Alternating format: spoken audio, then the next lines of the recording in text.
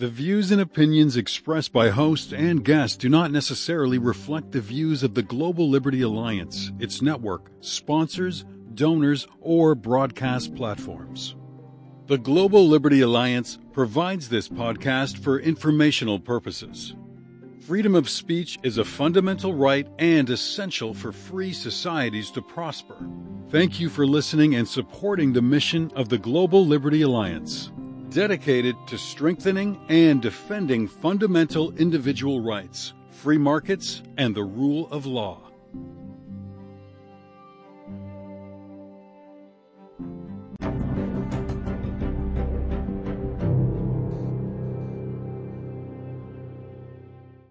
And welcome to another edition of the Global Liberty Alliance podcast, coming to you from Old Town, Alexandria, Virginia, right across the river from Washington, D.C., where the federal government is housed, and the group of people that we battle daily for friends and colleagues.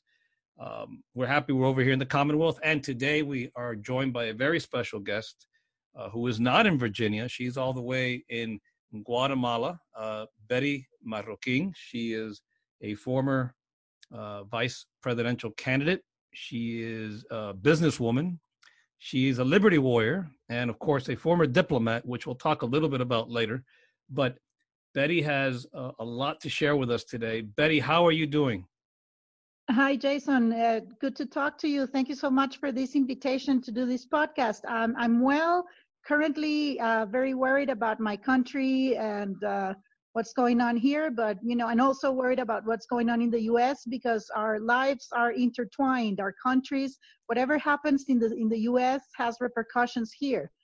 So you're in fact, we're going to talk a lot about that. We're going to talk a lot about that today because I know you spent some time in Washington D.C. and you have some unique perspectives on that. And you're right, U.S. Our two nations are connected. I mean, we not only focus on protecting our citizens, there are thousands of Americans living in Guatemala, but we're also joined in a battle to defend our homelands, our respective homelands. We're combating transnational criminal organization, gangs, but also doing the good stuff that we never talk about, like business, travel, even though right now maybe travel's a little bit harder because of COVID. But I remember when I first went to Guatemala, I went as a little boy. And last time I was there was about 10 years ago. I went to Zacapa. I was there for about a week, and I got to see a lot of Guatemala that I had not seen before. It's a beautiful place. I think people should go visit. There's a lot of good things happening. But today we're going to talk about a few challenges. And one of the things that Betty and I have been talking about for a long time is the rule of law and the importance about the rule of law. And there's some things happening in Guatemala that, as an American, anyone listening to this, remember, our taxpayer dollars go down there and are used for a variety of programs. And Betty today is going to share with us, for starters, what U.S. taxpayer dollars are being used for, maybe what they're not should be used for and what they are not being used for, but also the importance about rule of law and certain things that have been happening in Guatemala for the last 8 to 10 years that I think all Americans have to listen to. Betty, can you share some of that with us? Sure. Happy to. Thank you, Jason. Well, to begin with, I think Americans should understand that Guatemala is a republic. It's based on Republican principles. That means we have separation of powers. There's only 3 powers, not 4. And it is stated as such in order to have checks and balances, to have accountability, to have a democracy, a stronger democracy. So our base, our legal base is solid. We have a pretty decent constitution. There is no such a thing as a perfect constitution in the world because it's all man-made and it's all fallible. They're all fallible, but ours is pretty decent. And so we have a nice base to build on. Having said that, I would also like to add, because it has something to do with it, that Guatemala is the majority of Guatemalans, the vast majority, is a conservative nation. We are a country that cherishes family values. We're a country that, whether it is an indigenous community, Xinca, Garifuna, or whites, or Jewish, or Muslim, because we have everything here. Huge Chinese community as well, and now Russian. we're a country based on family values. That means in our constitution, life is preserved from conception, and family is based on marriage between a man and a woman. So for us, it has to do with the republic setup of our country, because in the past 10 years, we've been under heavy attack by globalist and progressive groups. Open Society Foundation from George Soros, for instance, has been operating in Guatemala for the past over 15 years, setting up the terrain and whatnot, and now very openly and strongly promoting all the LGBTQ agenda, trying to reform our constitution in order to impose and change those concepts that I was talking about. Right. And that, Betty, I think it's important right there. And I want to interrupt you 1 second. It's important for our listeners to also know, and Betty's laid this out perfectly, because it's a constitutional republic. It's it's like our system of, they have three branches of government, and that institutional system is under attack. And why is that important for you to all realize is that country, Guatemala, had a almost 3-decade long civil war. And 36 years. Yeah. And the country was, and by the way, folks, it ended in 1996. This is not ancient history. This happened fairly recently. So what Betty's talking about, this attack they're under from a globalist agenda, it's as if they never had a break, because this has been going on for a long time. They fought their civil war. It was a difficult period in their history. In fact, some people would argue, and I don't know, but if you would agree with this or not, but they're still in the transitional justice process that came after that was not the best one. I mean, it wasn't terrible, but it wasn't the best one. But you have your country, you have your constitution, you're trying to rebuild your nation, you've rebuilt your nation, you have trade, you have a free trade agreement with America. And then you have these outside organizations that go in there to try and tell you what to do and undermine your sovereignty. And I think it's important for folks to understand that what Betty's talking about goes to the very heart of a nation. Imagine if somebody came here to Virginia and tried to tell the Virginia Supreme Court what to do, or the Virginia legislature what to do, or tell our Congress what to do. And I think it's a country that was healing, that came out of a civil war, spent some time during the Cold War rebuilding. Now they have to tackle this new demon. And that's what Betty's going to share with us right now. Well, thank you, Jason. In fact, what happened was that at the same time as the war was ending in Guatemala, there was also the fall of communism, of all the communist attempts in the world except for Cuba. So the International Socialists created the Foro de Sao Paulo, and at the time, only Cuba was present as an official government. The rest were all political parties from all over the hemisphere. That's right. That was 2002. In 2002, they started setting up the roadmap to how to take over power without using guns in the highlands. So tell our listeners, Betty, what is so the listeners know, what is the Foro of Sao Paulo? We've talked a lot about it. Yes, Foro de Sao Paulo was created by the Cubans alongside Hugo Chavez, and it joined all of the communist and socialist political parties of the hemisphere. Now it includes, to this day, it includes Europe, Asia, and it's worldwide. But basically, it was created for the Latin American continent. There's members from the Democratic Party in the U.S. that are friends with the Foro of Sao Paulo. I'm not sure if they have officially joined, but they're friends with them, like the Clintons, for example.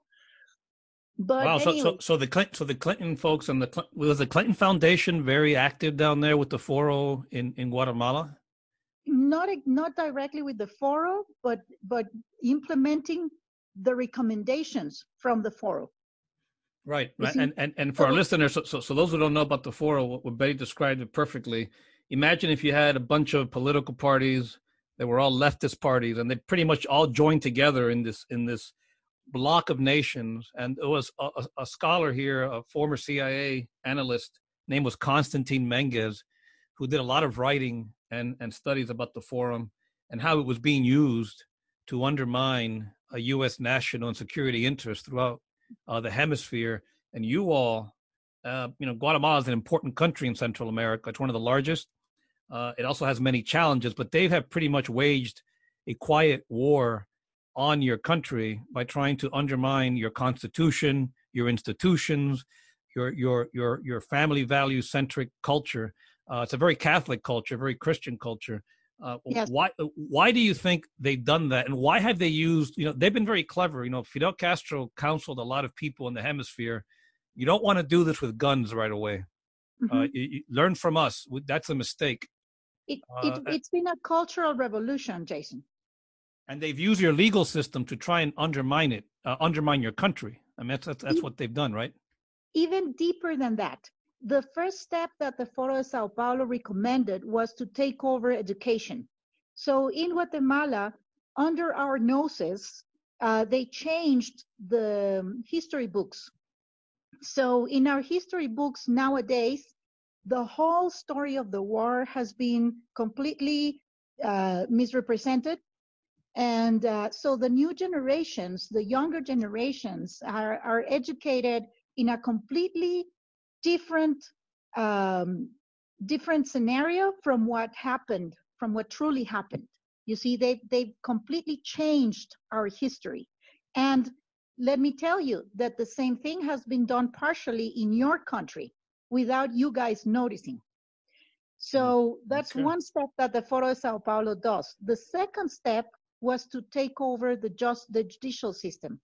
So the first thing they did in Guatemala was to place a former guerrilla commander as head of the archives in the national police.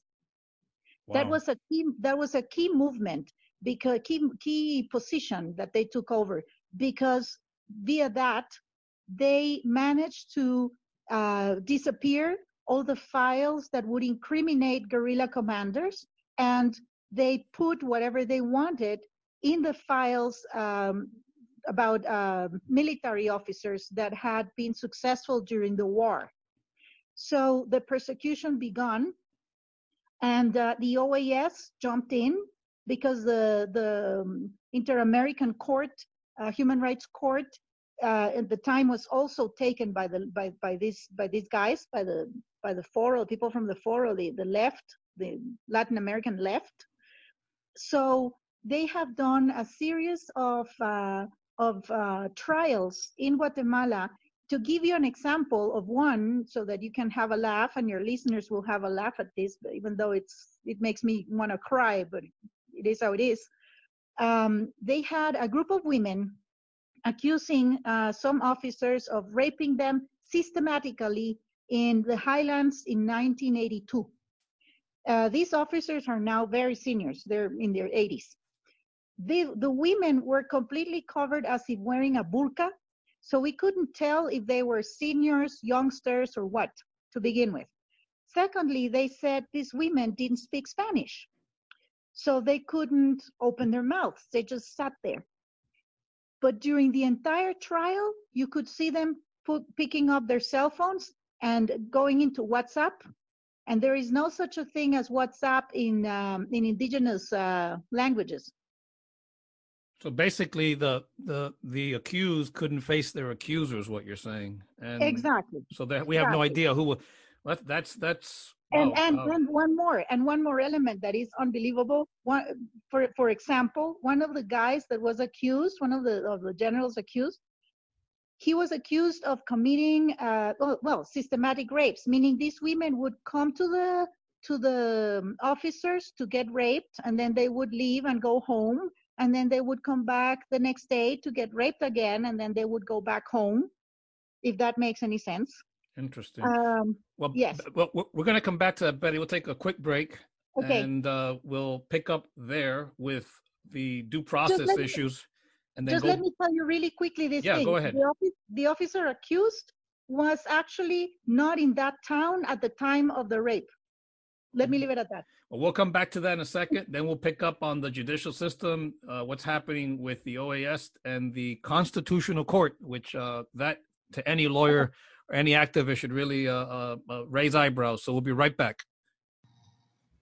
Hello, fellow Liberty Warriors. If you haven't heard about Anchor, it is the easiest way to make a podcast. It's free for starters. There's also an awesome creation tool. If you don't want to hire a producer right away, you can record and edit your podcast right from your phone, right from your computer, anywhere you are at any time. It's distributes for you. So that's really important. Once you record this, you need to get it to the right platform. They will do that for you, including on Spotify, Apple Podcast, and many, many more. You can also make money from your podcast with no minimum listenership. It's everything you need to make a podcast. It's all in one place. It's very easy to use. So give Anchor a try. Download the free Anchor app or go to anchor.fm to get started. That's anchor.fm to get started.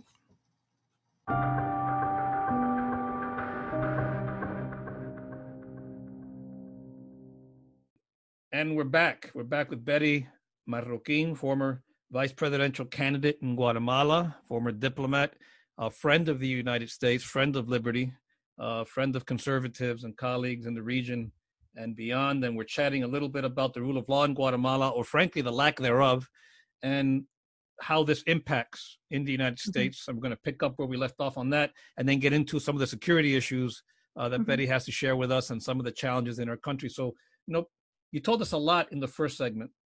What is this business with, the courts system down there? What happened? What is the OAS doing? What's the UN doing? And why, if you have three branches of government, including a judiciary, do you need an outside organization imposed on you? Well, at the beginning, it wasn't imposed on you. The country said, okay, come on in. But why does the outside forces want to force your country to do things? Why can't it all be handled within your constitutional framework? Well, Jason, thank you. We were convinced during the years that right after signing the peace agreements, we were convinced that we were the most corrupt country in the planet, that we were like a body that is completely ill, and the brain and the heart are not working, so we need to have someone from outside come in and fix our heart and fix our brain, to put it in an example. Wow. Set it up. Okay. That's what we were told, and that's what we were convinced of. Well, not me, but many people. And those in office were convinced of this. So they allowed an experiment from the United Nations to be instated in Guatemala, which is CICIG. The famous CICIG, or infamous CICIG, stayed in Guatemala for 12 years, and its job was to battle corruption, and especially the clandestine groups operating in the country. And basically, for our listeners, when she says CICIG, she's talking about the International Commission Against Impunity in Guatemala, and the Spanish acronym is CICIG. This is like the UN and Guatemala, in this case, enter into an agreement to put this international organization inside the country. So again, I want to use an example from the United States. This is like if they had put an organization run by the UN to tell and order the Supreme Court of the United States around and tell our Justice Department how to do its job. Is that a fair characterization of what CICIG did in Guatemala? Yes, okay. Absolutely. Okay. But not what it did, what it was supposed to do, basically. So what happened was that the first two commissioners, one had to leave for accusations of sexual harassment. The other one had to leave for accusations of some other corruption element. So not exactly in high standards. Right. The third judge was a Colombian, linked to the FARC, to the guerrilla in Colombia. Hold on. Hey, somebody was actually linked to yes. to a terrorist organization. Oh, yes, Ivan Velasquez. He's that's right. That's right. He's a full-blown member of FARC. I mean, why did Guatemala? I've read a lot about CICIG. I never supported CICIG because not that. And again, a lot of people who criticize CICIG, we will get criticized because they'll say, aren't you against corruption? Right. So it's kind of a transparent, baseless accusation, by the way, because I always felt Guatemala, even when I had first learned about CICIG, I felt, you know what? They have a constitution. They have lawyers. They have great judges. They have people there. I mean, are they perfect? No. They're not perfect anywhere. They're not perfect in this country. They're not perfect in any country. You work on improving your system from within. So I never supported the CICIG model. But why do you think why do you think the Guatemalans at the time thought it was a good idea? And then why did your former president, the one that just stepped down, take so much pressure when he said, enough, I don't want these people in Guatemala anymore because all the harm they're causing? Well, basically, and we go back to the Foro de Sao Paulo, another step that they point out is taking over the media. So using the media, the history books, and the court and the domination of the courts, they convinced the Guatemalan people that we were so corrupt. We were the most corrupt country in the planet. We needed a foreign entity to come and fix us. No, on one hand. So this gave CICIG and basically like an open canvas to do whatever they wanted on Guatemalan soil. And they deemed themselves to be above the law in Guatemala. Right. But and these were Betty, sorry to interrupt you, but it's worth reminding, these were non-Guatemalans trying to tell Guatemalans how to run their business affairs. Yes, it's unbelievable. It's outrageous. It's outrageous. So it came out, actually the result of it was absolutely horrific. We have people that, I mean, they violated rule of law dramatically. So the CICIG helped point out, along with the U.S. Embassy operating here, I'm sorry to tell you, but deep state U.S. Embassy operating full-blown in Guatemala, they managed to impose... boy. Sorry, yes. I mean, deep state, okay, I haven't heard that said ever before, but we'll talk about that later, but keep going. But anyways, they managed to impose on the president at the time, three of the worst judges ever to the Constitutional Court. Our Constitutional Court, you had asked me this before, our Constitutional Court was created as a guardian that would make the three powers respect, like a policeman that would tell them, or not a policeman, someone that would tell the three powers, look, this legislation is against the Constitution because of this reason. That was their function, to protect the sanctity of the Constitution, period. Right. They had no other power. They were not a fourth power. They were like an advisory group. Okay? Let me ask you something, because I've heard horror stories about CICIG in Guatemala. Oh, you have no idea. And I believe that because of the way it interfered in your legal system, it broke down, it eroded sovereignty. And I've said that repeatedly, but it also did something worse than that. It also undermined law enforcement, I think, in the country, which indirectly hurts U.S. national security because it makes it harder for our two nations to cooperate with one another. And it interfered. Do you think that organization and the dynamics it created in your country hurt security in the region? Tremendously. When CICIG came in, Guatemala was a transshipment area, but it was not producing drugs. Drugs had been eradicated. So in the 12 years that CICIG was operating in Guatemala, smaller cartels flourished in the highlands under the protection of the indigenous communities, because Ivan Velázquez, the head of CICIG, would go to the highlands and meet with the indigenous leaders and tell them that, indigenous law should be abided and the Constitution should adopt indigenous law and blah, blah, blah, instead of helping place more police presence, more public ministries presence. We call it public ministry, what you call the district attorney's office. Right. So that's what, sorry, is it okay if I call it public ministry? Yeah, that's fine, of course. Okay, yeah. I don't want people to get confused. But anyways, so Ivan Velázquez, instead of stimulating the presence of the public ministry and the police in the highlands and the military, which has traditionally taken care of the highlands, he took them off. And he said that indigenous communities could rule themselves. So under his nose, he was applauding, for example, in the indigenous communities, if somebody steals or steals something, an indigenous person steals something, they bring this person to the central plaza. How do you call plaza in English? Yeah, like the town square. Yeah, the town square. Thank you. They bring the person to the town square. They naked. They put this person naked, and then they flagellate the person. What? For example, that's indigenous justice. Or they would lock a person in a 1 meter by 1 meter room, no light, for a week. That's punishment, indigenous punishment. That's outrageous. So Velasquez, thank you, Velasquez, and it's documented. Velasquez under CICIG applauded that, said that was fine because that was indigenous justice.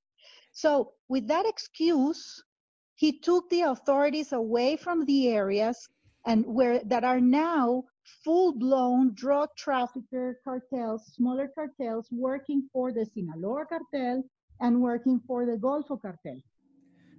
That's why I think President Morales has to be applauded for taking a tough stand against this organization, because what they were doing was beyond advising.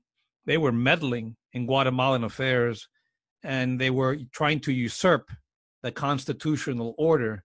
And for the life of me, I don't understand why Honduras and El Salvador have signed up for this similar type of arrangement with the Organization of American States. And I believe it's going to be harmful. I think we should be building institutions. We should be trying to bolster the justice departments in those countries and cooperate with our friends, bring joint prosecutions like we've done. We have a great history of the U.S. Justice Department holding bad people to account by working with our friends in the region. I think we can do that in Guatemala. In fact, you have an interesting story about, which we're going to talk about in the next segment, but how there's even been interference in drug interdiction down there because equipment that we've sold and have given to the Guatemalan military has been grounded because certain people don't want to have and we're going to be careful what we get into here, too much detail, because you've cautioned that we can't get into too much detail about some of this, but you believe that this is kind of spilled over into U.S. drug interdiction. Having all this tinkering with the legal system has eroded confidence in institutions down there. Yes, we had. You see, in the past, in the former administration that just ended, there was a minister of the Interior who was very efficient, and he worked very well with the military attachés in Guatemala and with DEA and INL and all of them. He, by the way, was the only, or has been the only minister, Latin American minister, who has had the honor of being at the Oval Office signing an agreement with the U.S. with President Trump's hand on his shoulder. That was a very significant thing here because it gave a boost of confidence on our good relations that infuriated all the left.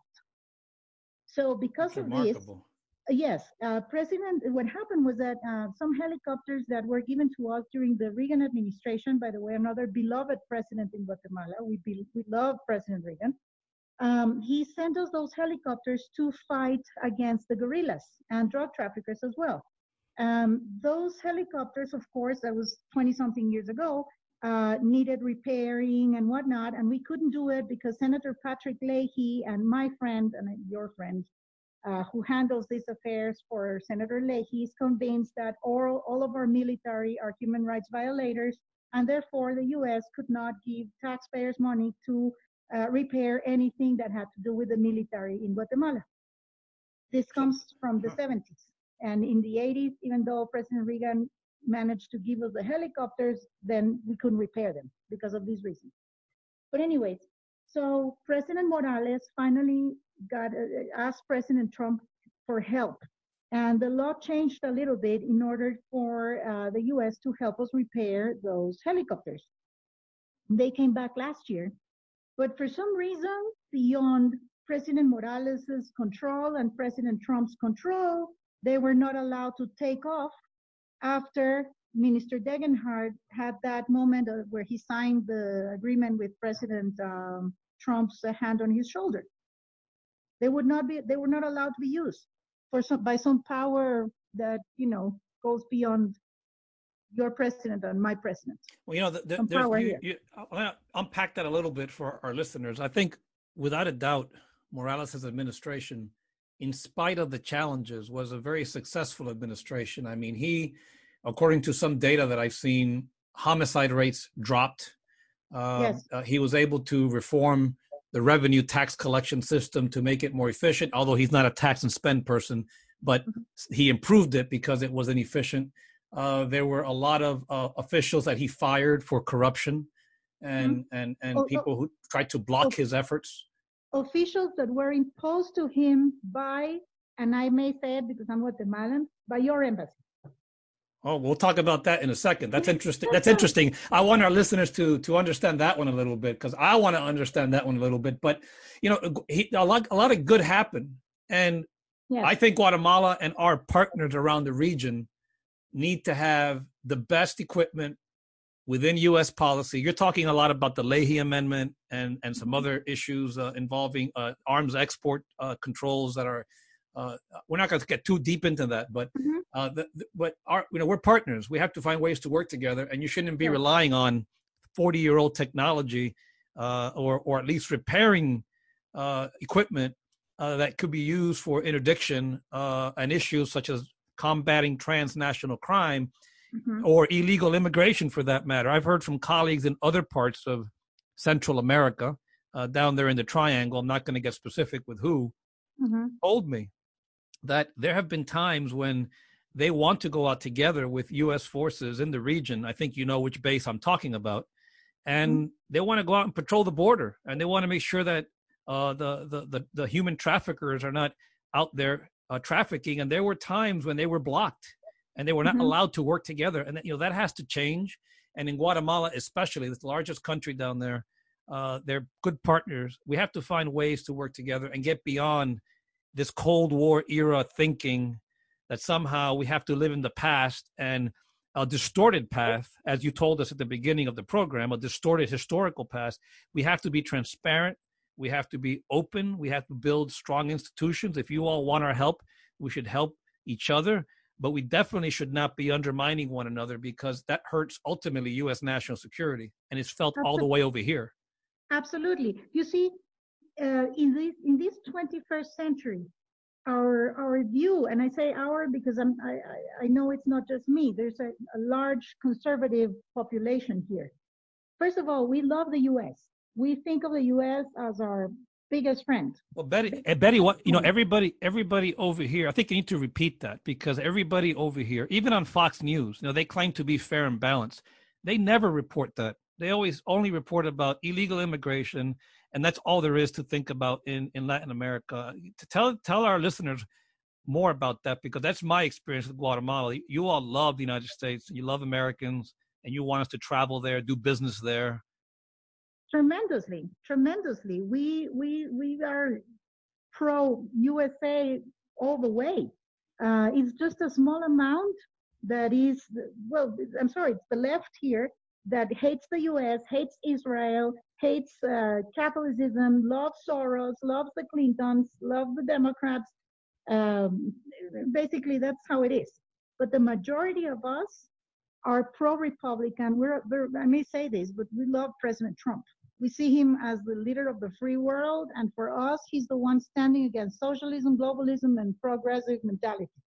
So we love him. But having said that, we are a country that is, many of us are convinced that the only way to stop illegal immigration, drug trafficking, to begin with, which are the two biggest elements in the bilateral agenda with the USA, are not aid. We don't want aid. You see, your taxpayers' money, Jason, come feed all these NGOs that work against U.S. principles and values. Yeah, and that's what this is a good place to take a break, because we're going to come back and get into this. I think you were the person who told me that we live down here sometimes with a tyranny of NGOs.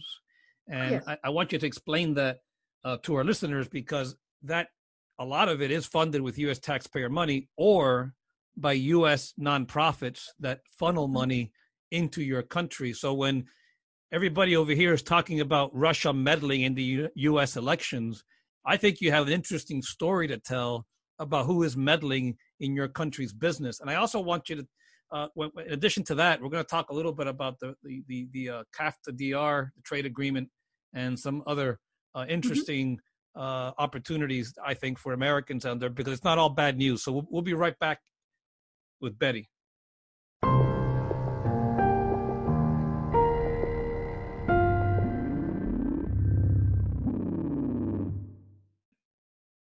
Okay, and we're back.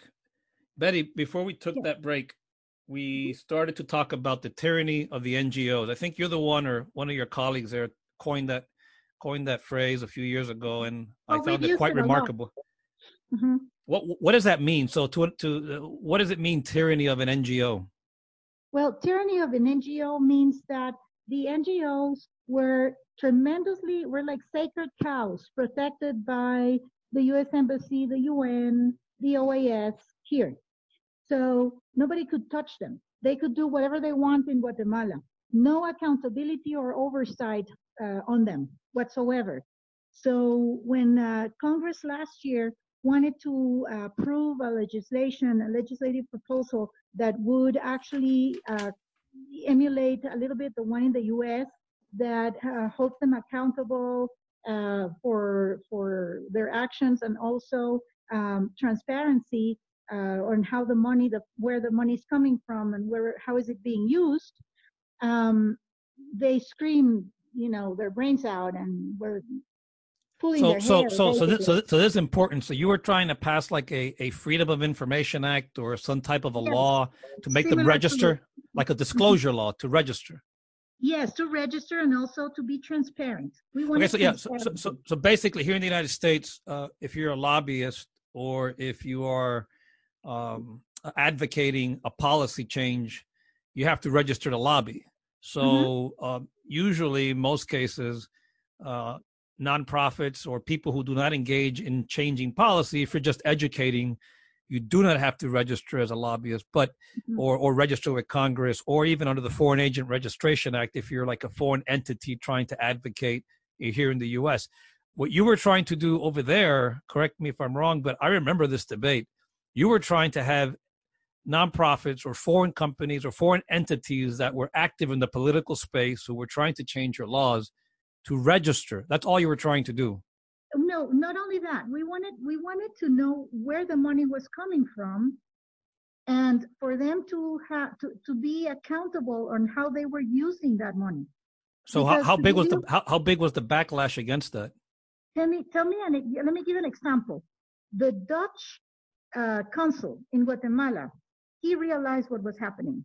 So he invited one of the vice ministers of foreign affairs from Holland to come here, and he organized a big meeting with all the NGOs that were receiving money from Dutch parties and Dutch government.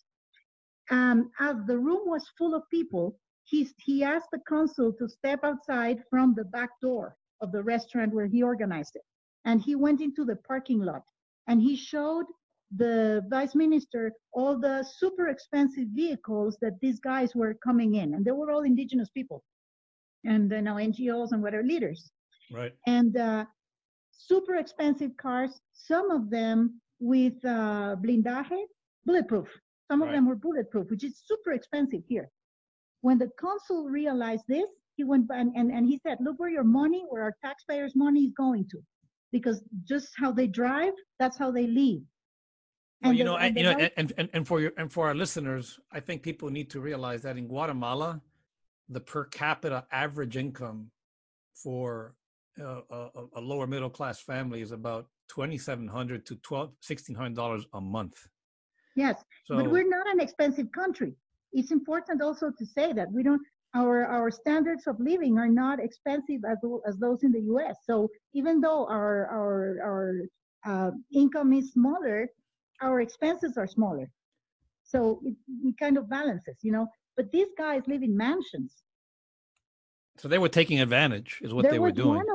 There was one of them that was paying 3,000 euros per month, which is obscene. Not even rich people pay 3,000 euros per month for a house rental here. So you were trying to get some transparency, some sunshine into this network, this web of NGOs and foreigners who are engaging in political activity in your country. Why did the reforms stop? Because the Democrats opposed it, Leahy opposed it, and the Trump administration didn't jump into it.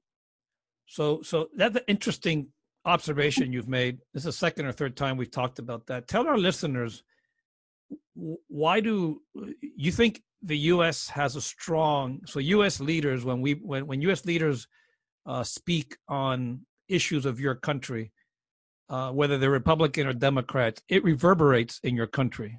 Is that what you're telling our listeners? Tremendously.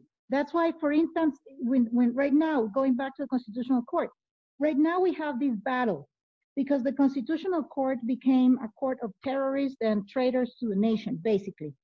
Thanks to them, thousands of jobs, thousands of families in Guatemala have lost their jobs. So tell our listeners what the Constitutional Court is, because it's not one of the courts of the Constitution. It was created to do what? Police the other courts. It's no, it's basically like I was saying before, an advisory group that was going to tell people, watch out, those actions violate the Constitution because of this and this and this. They were like an advisory element, and that's how it operated. So why not allow your constitutional legal judicial system take care of that? Well, that's what we wanted to, but you know, once again, a certain foreign power working in Guatemala won't let us.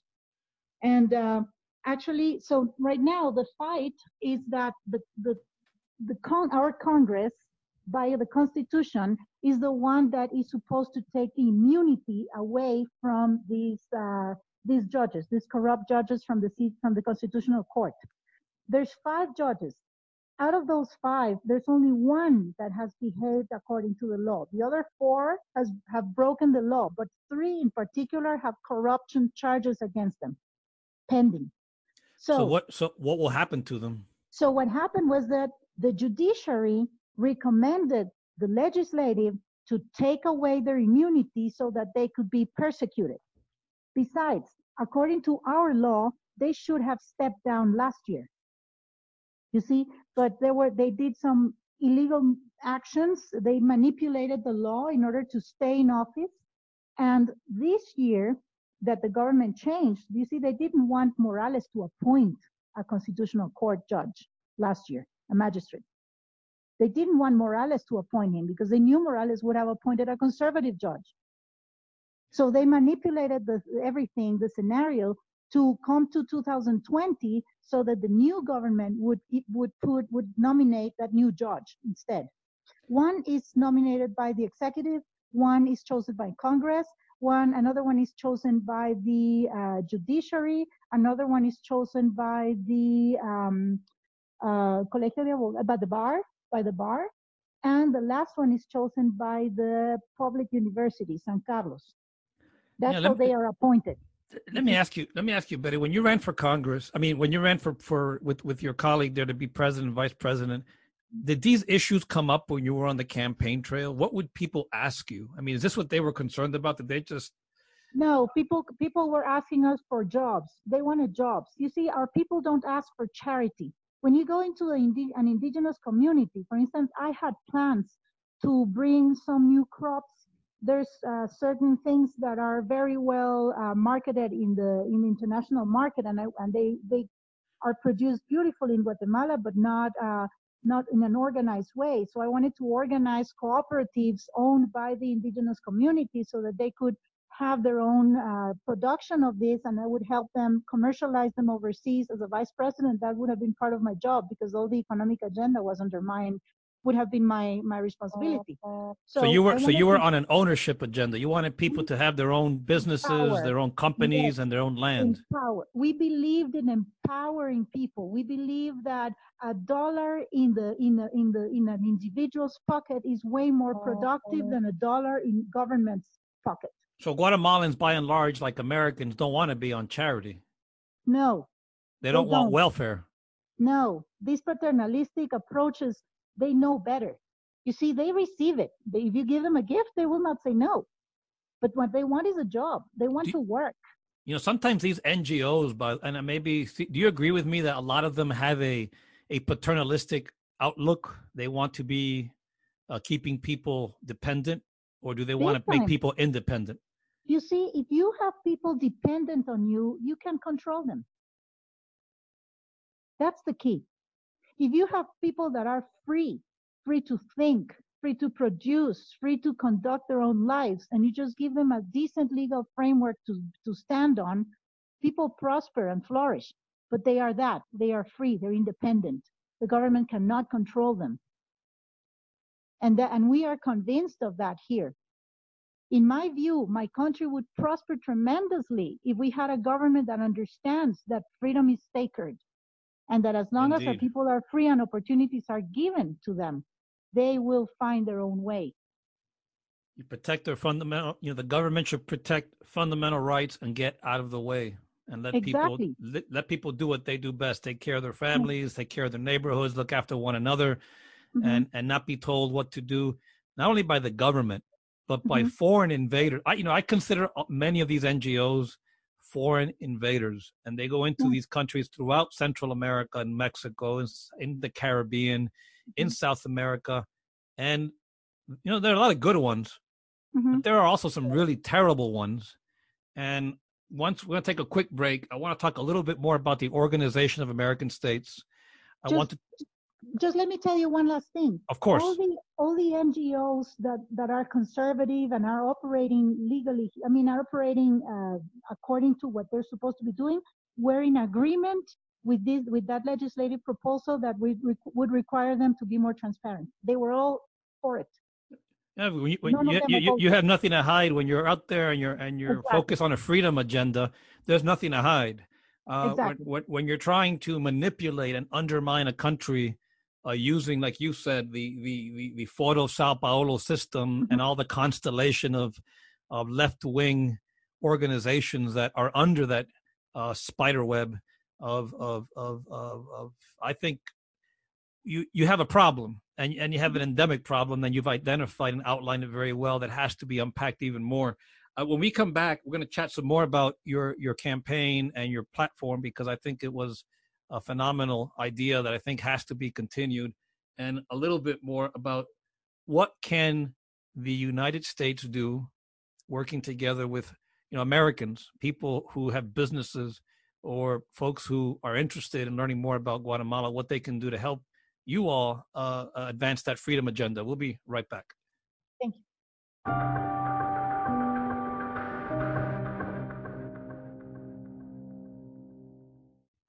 Betty, we're back for our final segment. Can you believe we've been talking for almost an hour? Well, talking to you is such a pleasure, my friend, that we could talk for hours. It goes, well, we have talked for hours, and it goes both ways, and I enjoyed it. Besides, we have a passion for our countries. We have a passion for freedom. We have a passion for prosperity. So yes. Well, we're going to do it again, because there's a few things that we just touched upon. We need to go back and unpack even more. But going back to your freedom agenda, going back to your campaign, the jobs, the people out there that you met with, I think it's very similar to what you hear here in America, or frankly any country. Most people just want government out of their way. They want to be left alone. They don't want to be told what to do. They want to go out and pursue their dreams. I think that's universal. I think that's part of what makes America so appealing to so many people, because we just we're an opportunity society at our core.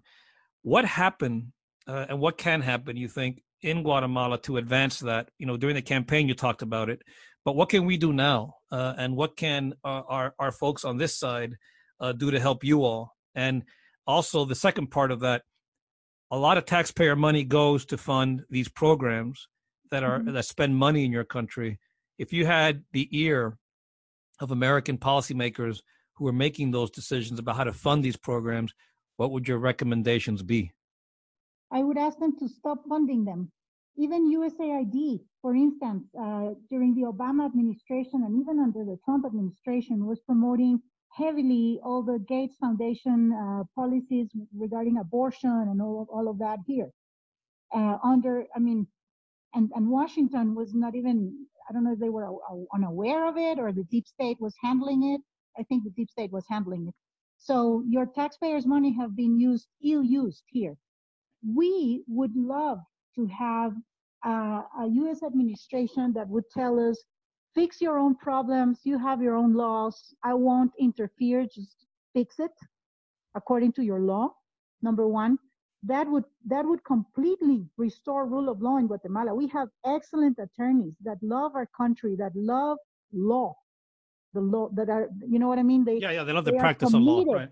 They are committed to practicing law properly. It's their passion.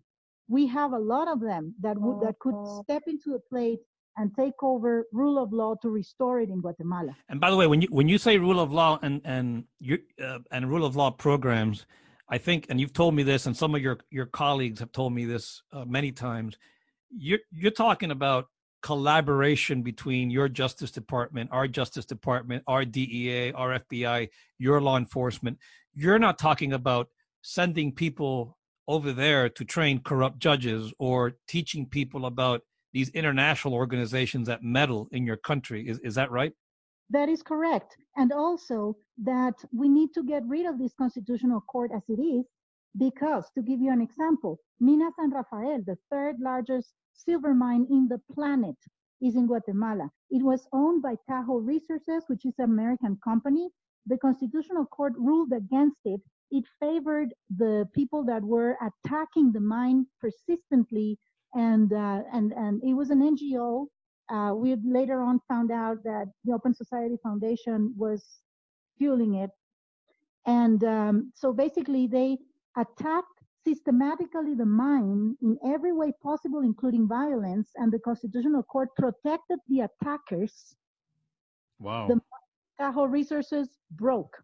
And later on, we found out that a company that is owned by Soros is now the owner of the mine.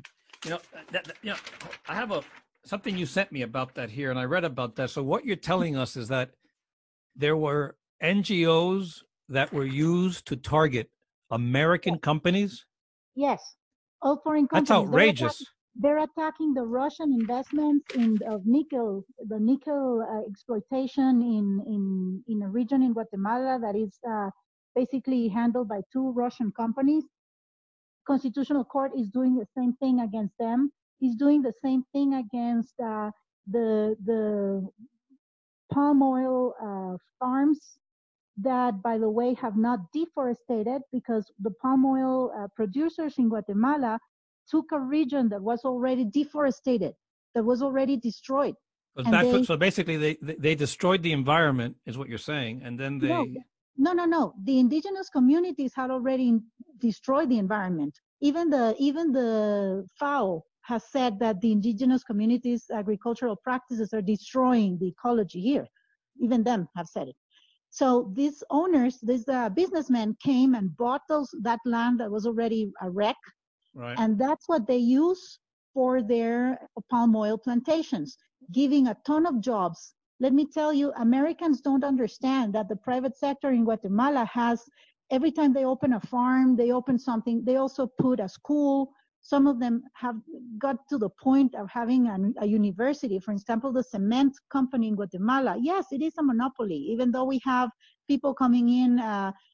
There's cement from Mexico, cement from Turkey, in Guatemala. So, quote unquote, cement as a global industry tends to be pretty centralized, regardless. So it's not just in Guatemala. Yes, but in Guatemala, this company has reforested. Is that right. correct? Pardon my English. They've kind of basically put all the trees back and tried to get the land back in a usable format. Yes, and not only that, they have a university where they educate people on agricultural practices and engineers and whatnot. So I've met people that are a third generation working for the cement company, and they love it. So the So, NGOs. So let me ask you something. If you're an American businessman or woman and you have a company and you see something lucrative that you'd love to be able to exploit and work with your colleagues in the free market in Guatemala, mhm. what advice would you give them? Because when I read that story that you had sent me on Tahoe and the others, I was shocked. I mean, this is as if you try and open up a business and then these NGOs that are not supposed to be meddling in this sort of thing start accusing you of things falsely, and then they run you out of town. So for a businessman or woman, a company who's seeking to mitigate risk, do you recommend that they go down there? How do you mitigate risk in a place where the court systems are being manipulated by third country organizations? And what do you recommend?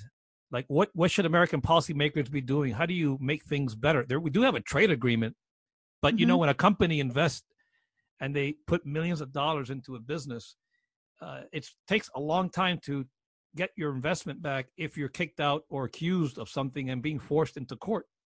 Yes, and it's completely unfair. If I was a U.S. company, I wouldn't come invest right now. Wow. I wouldn't do it. Wow. If I wanted to, if I already had investment in Guatemala, I would go to my member of Congress and tell him or her to please support that the Guatemalan court system fixes itself. Let it fix itself. Because our constitution is good. Our laws are decent, even though we over legislate, but that's another issue. But our basic laws for trade are decent. What we're trying to do is reduce the government procedures to make it easier for investors, both national and foreigner, to come and operate. That is one of the biggest ways, in my view, to attract foreign investment. But again, we need the Constitutional Court to go, because that has been the key element against foreign investment in Guatemala. Well, what would you say to people, Betty, who say that, well, what's your formula then for combating corruption? It's a rhetorical question. I think we know the answer, but how do you address your opponents over here who can only see one thing? They don't see a quetzal when they see Guatemala. They only see corruption. What do you tell people about that? Well, my country is a country of hardworking people to begin with. We are a country we're not a country of lazy people or parasites. We're a country of people that like to work and be productive, number one. Number two, our laws are very good, and we do have good people that could enforce them, but we need those good people to have the opportunity to get there. We do not want the same rotten judges and same rotten politicized individuals to continue manipulating a rule of law. They have to go. That's the first thing. We need new blood, clean blood. So basically clean up. So basically enforce the laws that you have on the books and improve the laws where you think that they need some improvement, but do it within your mechanism, not some mechanism imposed by the outside. Exactly. And the third element is that the reason why there is corruption in Guatemala is because we have over legislated, and our procedures are very shady. We have a government that is too big for a country of our size. Even our Congress is too big. If it was up to me, our Congress would be cut into 60 people instead of 140. Wow, that's a lot. So you have 140 people in a country of 17 million, 140 yes. members of Congress? Yes, it's ridiculous. So wow. We have and huge government spending. But here's the thing: as long as there is bureaucrats can exercise their judgment when applying rules and legislations, there will be corruption. You see? Corruption. There's corruption. And this is one thing I think it irritates me when I hear the anti-corruption extremists here in Washington and in other places, single out countries for corruption. Every country has to grapple with corruption because it's a human nature issue. Human nature, exactly. Yeah, it's a human nature issue. So really the best place to begin combating corruption is when you're born in your home, in your families, when you teach people values and you teach them the right way and the wrong way to do things, you don't impose and engage in tyrannical behavior and rule extremism and overregulation and lack of trust to combat corruption. And you don't weaponize the anti-corruption crusade to hurt countries. And I have a big problem with that. And it's not just in Guatemala. So you shouldn't, I think that's something that we have to have a very frank discussion about and not be scared that we're going to be accused of being pro-corruption. Nobody's pro-corruption. That's ridiculous. At all. It's ridiculous. Exactly. Well, only the corrupt ones are pro-corruption. But let me tell you one thing, Jason. CICIG, we applauded Velasquez at the beginning of his mandate here because he took down President Otto Perez Molina and Vice President Valdetti for corruption charges. Fine. Right. Guess what? That entity, which is known as La Línea, the line, was never broken. They just took the two heads, and the heads were replaced by Tel Maldana and her people. Wow. So the district attorney became the one receiving all the funding that was illegally being sent to the vice president and the president. You follow me? And this was under CICIG's approval. Actually, we are wondering what Velasquez was carrying in 30-something pieces of luggage when he left, because there was an episode when they came out saying that they had confiscated millions of dollars in bags. Those millions of dollars never reappeared. There was no mention of them ever again. Wow. And then he left, and at the airport people saw him with 30-something pieces of luggage that would not be checked because he had full immunity. Wow. So well, but going back to the corruption, just let me add one thing to why I'm saying this. The reason why I'm saying this is because La Línea, that thing that was taken down by CICIG in theory, is still operating to this day. And it starts at customs agents.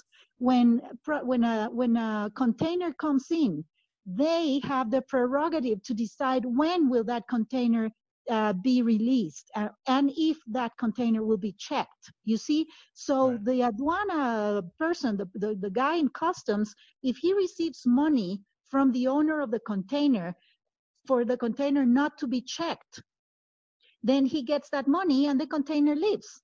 If he wants to bother the owner of the container, he opens it, he does whatever he wants to it. I was a victim of this when I moved back to Guatemala from Italy. My container had only my clothing and furniture. I wasn't going to pay. I wasn't going to pay a bribe. So they opened it and they destroyed half of my furniture. Well, and this is like a good example of. I went through it myself. So. And it's a space that. This is a good example of where the U.S. and Guatemala can work together, where we can improve, and that's part of President Trump's America First policy of improving relationships, goods and service exports, investment opportunities for U.S. firms. Those are the basics that we have to get right. Those are the procedures that we can learn from one another and collaborate with. That's probably a good use of foreign aid, having DHS and our people working together to improve systems like those, so things like that don't happen. And love it. We would love it if we could have something like you have in your ports. Let me give you an example. A container goes from Guatemala to Port Everglades in Florida, which is one of our top partners of Puerto Santo Tomás de Castilla, and it takes hours for it to clear, and it's all technologically done. Ting, ting, ting, and it's out. Well, and supply chain security, it's not just about trade. Supply chain security in this world that we live in today is essential. So it's a space that we have to work on to improve, because if your supply chains are secure, our supply chains are more secure, the region's supply chains are more secure.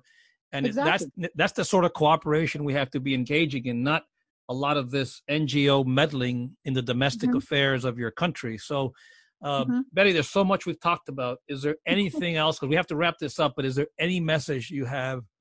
There's about a few more months left in this Congress before the elections come, but there's a lot of time. Is there anything you have a message for people who follow Guatemala policy here in Washington that you want them to hear?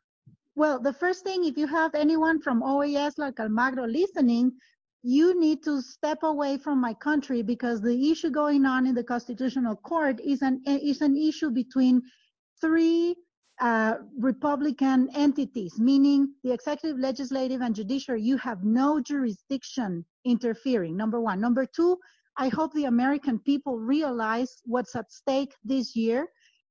I've lived in the US for a long time. I love the US.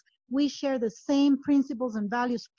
Please protect your family, protect your private property, protect your Second Amendment, protect your form of life, your essence as Americans. Don't let it go to waste. Don't let it be destroyed by people that only dream of changing what has made of America the number one free country in the world. Don't lose it. Please vote for those who will protect who you are as a nation.